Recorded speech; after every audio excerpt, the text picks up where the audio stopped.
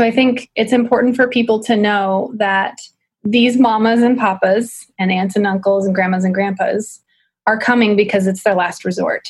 They are doing everything possible.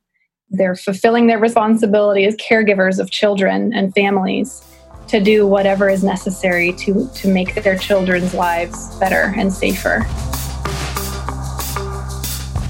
Immigration continues to be at the forefront of political debate, fraught with rhetoric and scare tactics around the world and in the U.S. And the media we consume, the language we use, it all matters. What if showing up starts with listening? Today, we'll hear from Jose, a friend who came to the U.S. with his family as an undocumented child. We'll hear what he wishes others knew about his life through the eyes of a young boy caught between two worlds, and how his experiences as an immigrant motivate him now as a college student. We'll also hear from Laura Pontius, an immigration attorney and educator who knows how much language matters. But first, we want to update you on the work Preemptive Love is doing on both sides of the U.S.-Mexico border and the emergency assistance you've made possible. Now, the need has shifted to Juarez, Mexico, where we're focusing on efforts to support local, long-term shelters implementing sustainable solutions that will help minimize running costs, create a more dignified space, and serve asylum seekers. Because of your contributions, we'll also be providing legal assistance to asylum seekers to help them understand their current situation, their rights as asylum seekers, and then support them during their court case. My colleague Billy Price recently spent time at the U.S.-Mexico border, visiting shelters in Juarez and connecting with Preemptive Love's partners on the ground to provide much-needed aid. According to the U.S. Department of Health and Human Services, 11,800 minors, including both children separated from their parents and those who arrived alone, are currently in their care in their network of more than 100 shelters in 17 states. This doesn't include the number of children staying in shelters in Mexico. Billy told me about a woman he met in Mexico, whose family is now bisected by the U.S. southern border. Yeah, so for her safety and privacy, we're going to call her Luisa. She's a short, tender woman from Honduras, about 60 years old. And when we met her, she had been doing laundry by hand at a long-term shelter. At this time of year, it was hot inside and out, and there was nothing really to do for many of the refugees other than the laundry, helping with meals. So there's not much choice just to be sitting around in the heat. Luisa came to apply for asylum with her 3 grandchildren. Her daughter, the mother of the children, came to the U.S. about 6 years ago. But for Luisa, life in Honduras was increasingly unsafe. Luisa's husband, the girl's grandfather, was abusive. The father of the grandchildren was long gone, and a gang member had been harassing the oldest of the 3 girls. So Luisa came here to legally seek asylum. I love my girls so much. I have been there by their side. I taught them how to walk, how to eat. I taught them how to value things in life. They are growing, they are studying, and learning how to value life. Since my daughter came here, I was in charge of them. I have been their support. She was the sole caretaker for her granddaughters, but when she filed her paperwork, she didn't have evidence of any of it, nor of the gang threats to her family. So she didn't have tangible proof of anything. The judge told us we needed to present evidence, but I don't have evidence. I just said what happened to me. The girls were in danger. This is so common. There's no evidence or paperwork because Honduras is such a mess. The government services there are often inaccessible or non-existent. Police aren't available or are often untrustworthy. People are robbed of their evidence or paperwork while migrating. Our system expects people to arrive with, quote, first world documentation, but that's exactly what they have not had and why they're in need. So instead, they charged her with a crime. And her granddaughters, one is 15 years old, one is 12, and the youngest is 7. They were separated from her by the officials. She told us that when they crossed the border in El Paso, they were told to put everything they had in a large container, and they were left with nothing. And then they were separated. They took the girls from me. The little one said, "No, Mama, I don't want to go." I raised those girls. When we talked with her, it had been over 250 days since she had seen her children. She's been waiting since October 2018. I kept asking them about the girls. Where were they? They said they couldn't tell me anything because I'd committed a crime bringing them here, that I wasn't a relative to them. We spoke with Luisa for nearly an hour that day, and we learned so many of her personal stories, like her time making tortillas and selling paletas to provide for the kids. She told us about a time when she was estranged from her daughter. She talked about her daughter returning home with these 3 grandchildren, and she spoke of their reunion with so much warmth and hospitality and mercy and love. And years later, after that reunion, she had to make an incredibly difficult choice. And all she wanted was to do what's right for her grandchildren and for her daughter. And she traveled from Honduras through Guatemala and through Mexico, just the 4 of them. She made it all the way to our border, and now she's alone. One of the things that Preemptive Love is doing is partnering with local legal nonprofits to give advice and education to people like Luisa and to potentially represent them in court. But for now, she'll continue to wait. A year after a federal judge ordered the current administration to stop separating parents and children at the U.S.-Mexico border, families are still being separated. In January, the American Academy of Pediatrics renewed its call for an end to family separation at the U.S. southern border, following a report showing thousands more children were separated than previously reported due to the number of other relatives, siblings, aunts and uncles, grandparents, cousins, who, just like Luisa, bring a child to the U.S. without their birth parents and then are separated by immigration agents.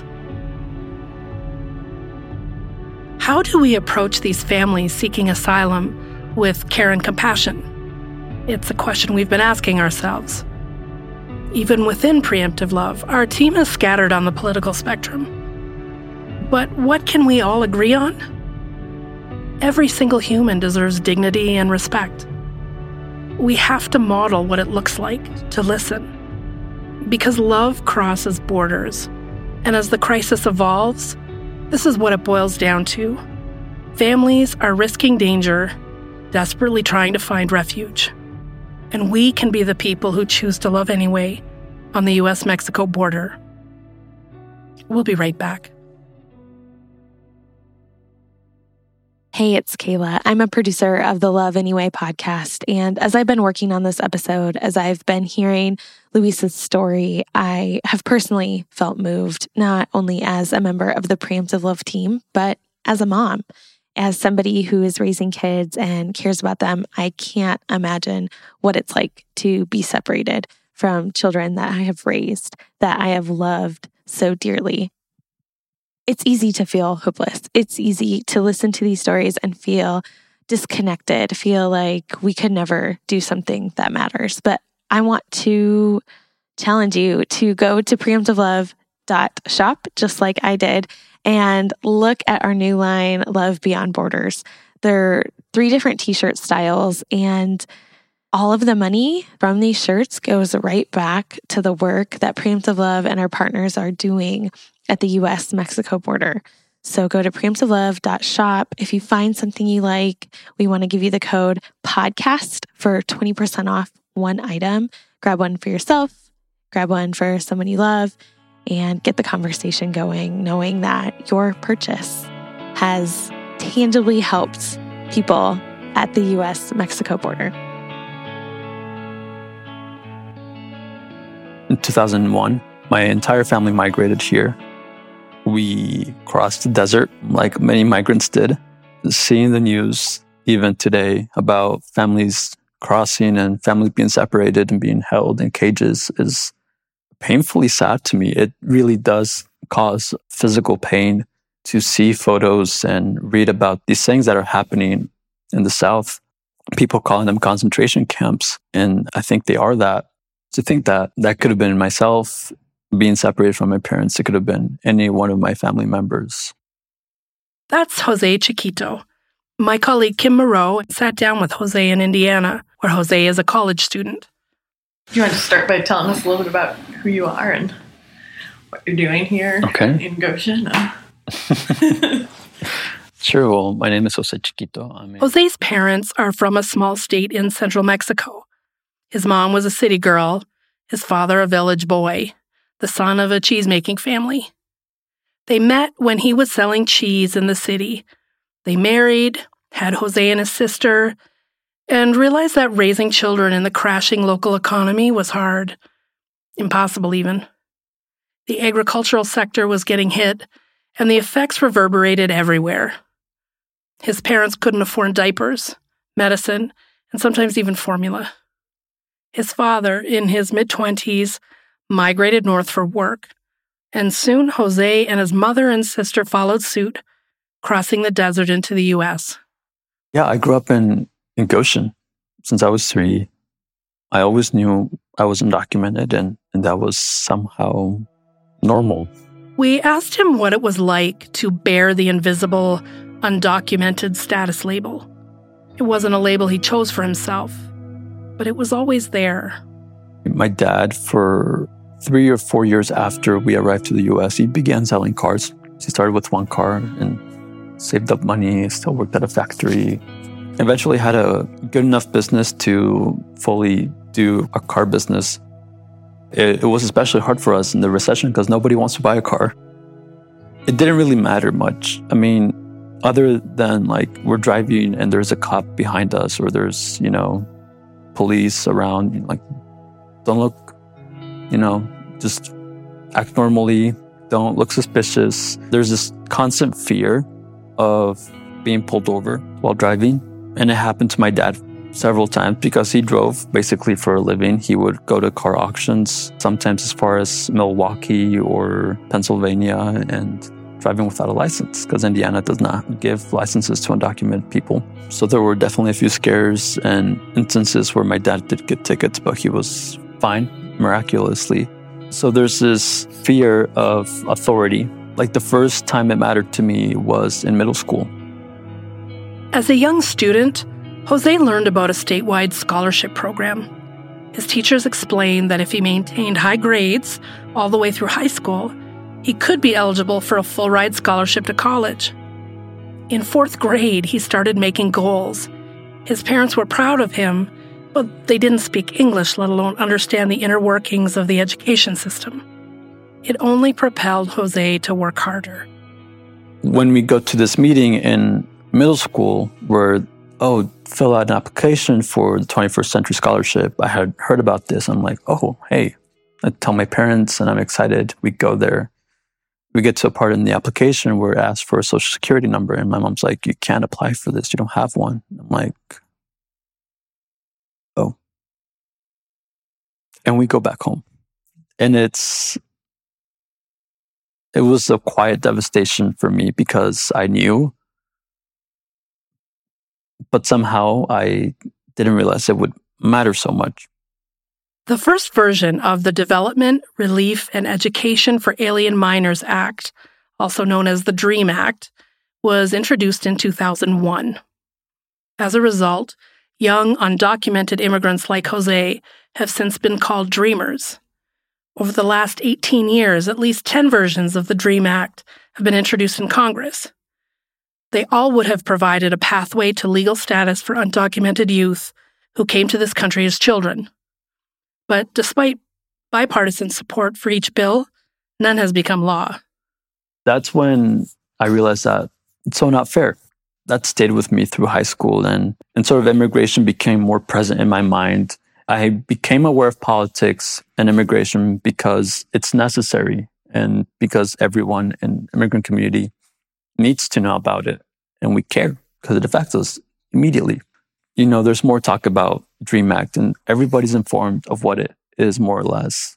I am able to be more informed because I can read, I can watch, English, and we learn about how U.S. politics work in school. And so I'm a little more literate in that. And my family comes to me and asks what is happening. And I feel a responsibility to learn and help my family be informed. At the time, I'm not of age yet to qualify for DACA, for Deferred Action for Childhood Arrivals.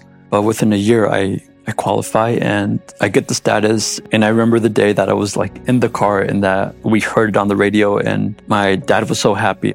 We were driving back from a car auction, of all things, and he was driving, and he's like, you'll be able to drive legally, and that's important, and go to college. And that was the thing that I was thinking about the most. Go to college, having it be easier to get an education and a career, perhaps. Then I felt that I could have a normal existence and not hide the fact that I was undocumented. With friends in school, they talked about college and about these different things that I couldn't be part of because of my status. I would hide and kind of pretend that it didn't matter, but it always does. Middle school and high school students don't understand that if they are not undocumented. They don't understand what that is and why people can't easily be U.S. citizens. So it's easier just not to talk about it and pretend that you are a U.S. citizen. And your peers wouldn't understand otherwise. As a kid and later as a teen, Jose was like many of us at that age, hoping to fit in. In his Latinx circles, talking about being undocumented wasn't taboo, it was just part of life. But at school, it was a different story. It becomes difficult and awkward to talk about it with people who don't understand and who could just have very insulting responses to what you have to say and to your own story. So you avoid that. In high school, it did feel like I fit in. I was well-liked. I had a lot of acquaintances. But yeah, that was just not something that I shared. And people wouldn't typically ask. Immigration is a complicated topic, even for adults. Some of us are afraid to say the wrong thing. Others of us are afraid of those who are different.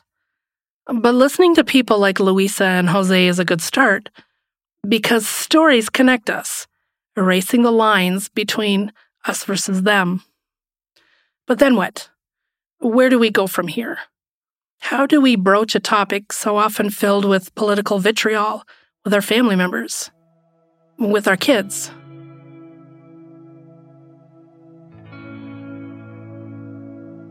When we talk with our kids, we make sure to emphasize that a lot of the people that are coming are mamas and papas and nanas and grandmas and grandpas and aunts and uncles. And we try to put it in terms of relationship because our kids have relationships with their parents and their grandparents and aunts and uncles. So that's something they can understand. They want to make it safe for you. They love you and they care for you. And so they would do anything for you. So we try to put it in relational terms for our kids. That's Laura Pontius. Laura is an immigration attorney and educator who lives and works in northern Indiana. Laura is also a mom whose work with clients around the world informs the kind of conversations she has with her children. I have 2 daughters, and they are 7 and 4. 7 and 4. So are they too young to be hearing about what's happening in your country with immigration, or are they picking up on that?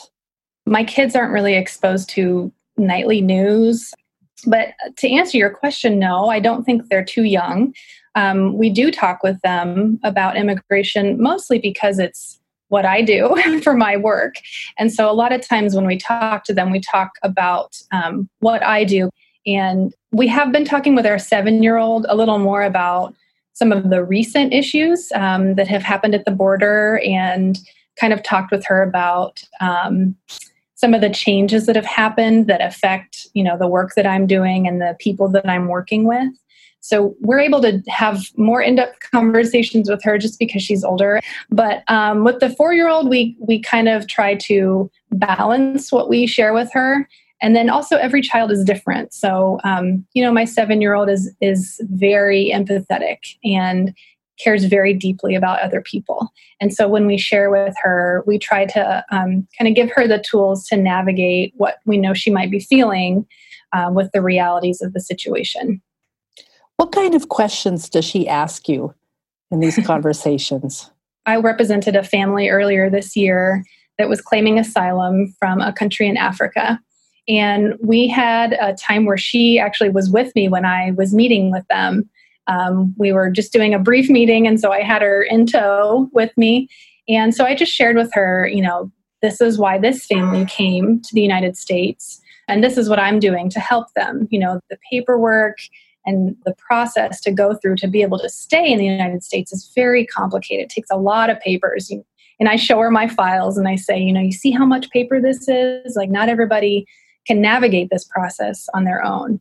And so she asked questions, in the midst of that case, like, where did they come from? We told her it wasn't safe for them to live where they were living. And so they chose to come to the United States because it was safer here for them, for their particular situation. And so she would ask, why wasn't it safe? And their particular asylum claim was based on religious persecution. And so we explained to her, in the United States, we're really lucky because we can believe what we want to believe. We can say whatever we want to say. We can have an opinion about anything. So, I tell her, your favorite color is pink, but my favorite color is red. And we can have those choices and we can say them as loud as we want wherever, but not everybody can have the same freedom in other countries. And so, just kind of explain to her that we are really lucky to have those things here in the United States and that people want to be able to live in a place where they can believe what they want to believe. Laura and her family live in a rural area near farmers. This has given her the chance to talk about one of the causes of migration that isn't talked about as much as it should be. My husband is a professor of sustainability. So a lot of times we talk about some of the reasons why people come and how recently some of those reasons are changing because the climate is changing. So a lot of people that are in Central America or kind of around the equator area, they're finding that they can't live in the areas that they have always been able to live. And so we talk about, we live out in the country and we live by farmers. So we talk about how, these farmers, it's been raining and it's been sunny and you see how their crops are growing. And so they are able to have money to feed their family because the weather is good here for them. And how it's not that way in other parts of the world. So other farmers who depend on the rain and the sun and the weather to be a certain way, they haven't been able to provide money for their family to eat and to live because the weather is changing. So, we do also try to not make it all doom and gloom for them, but just kind of give them tips about how, all of these things are connected. Globally, in fact, it's very connected to our actions and our choices that we make day to day in our lives. I asked Laura to tell me about the language around the immigration issue. In the immigrant advocacy community, we always use the term undocumented versus illegal. From our perspective, illegal describes not a human, but an action. And that a human cannot be illegal. A human can be without papers or without correct documentation, but that calling a human illegal is very degrading and takes a lot away from that soul and that person's worth here in the world. From the legal standpoint, unfortunately, there is a lot of legal terminology still in our Immigration and Nationality Act that I consider derogatory. So I tend only to use it when absolutely necessary when writing legal briefs. But for the most part, when we're referring to clients or immigrants who are coming from other countries, we never use the word illegal. People from El Salvador, from Guatemala, from Mexico, the gang violence has gotten to a level where it's it's just an epidemic. And it's very dangerous, especially to be a female or to be a child in those areas of the world right now. A lot of it has to do with climate change too, and causing, everything is connected. So it's not just gangs being gangs. There are, economic forces at play that are based on the environment and based on various trade agreements and, cross-border agreements as well. More immigrants live in the United States than any other country in the world. Today, more than 40 million people in the U.S. were born in a different country, accounting for about 1/5 of the world's migrants. We feel that education and knowledge is a really powerful tool right now for the immigrant community. There are a lot of myths and rumors going around in the immigrant community, but then also in the non-immigrant community about what is happening. And so we try to just equip people with truth and facts and figures. And sometimes it's boring, but most of the time I think people walk away feeling like, oh, I'm glad to have that information. Visit this episode's show notes at preemptivelove.org/podcast for more tips for talking about immigration with your family, statistics and studies used in today's episode, and links to Jose's personal podcast. You can also download the free Love Beyond Borders wallpapers for your phone. In our next episode of Love Anyway, we'll explore involving children in their community in ways that matter, as we follow Preemptive Love's Key Relationships Officer, Diana Oestreich, and her sons as they attend a vigil on behalf of families at the border. We'll hear from a child's perspective, their family's commitment to community involvement, and navigating hard topics as a family. The Love Anyway podcast is written and produced by me, Kayla Craig, along with Ben Irwin and Aaron Wilson. Skip Matheny is our digital production director. Johnny Craig is our audio editor. Our audio is mixed and mastered by Dylan Seals. Jeremy Courtney, Jessica Courtney, and J.R. Purcell are executive producers.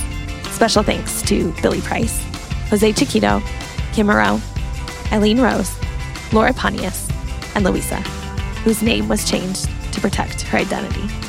Our theme music is by Roman Candle. Connect with us and learn more about what we do via @PreemptiveLove on Instagram and Twitter. Use the hashtag LoveAnyway to give feedback or start a conversation. I'm Aaron Wilson, and this is Love Anyway. Thanks for listening.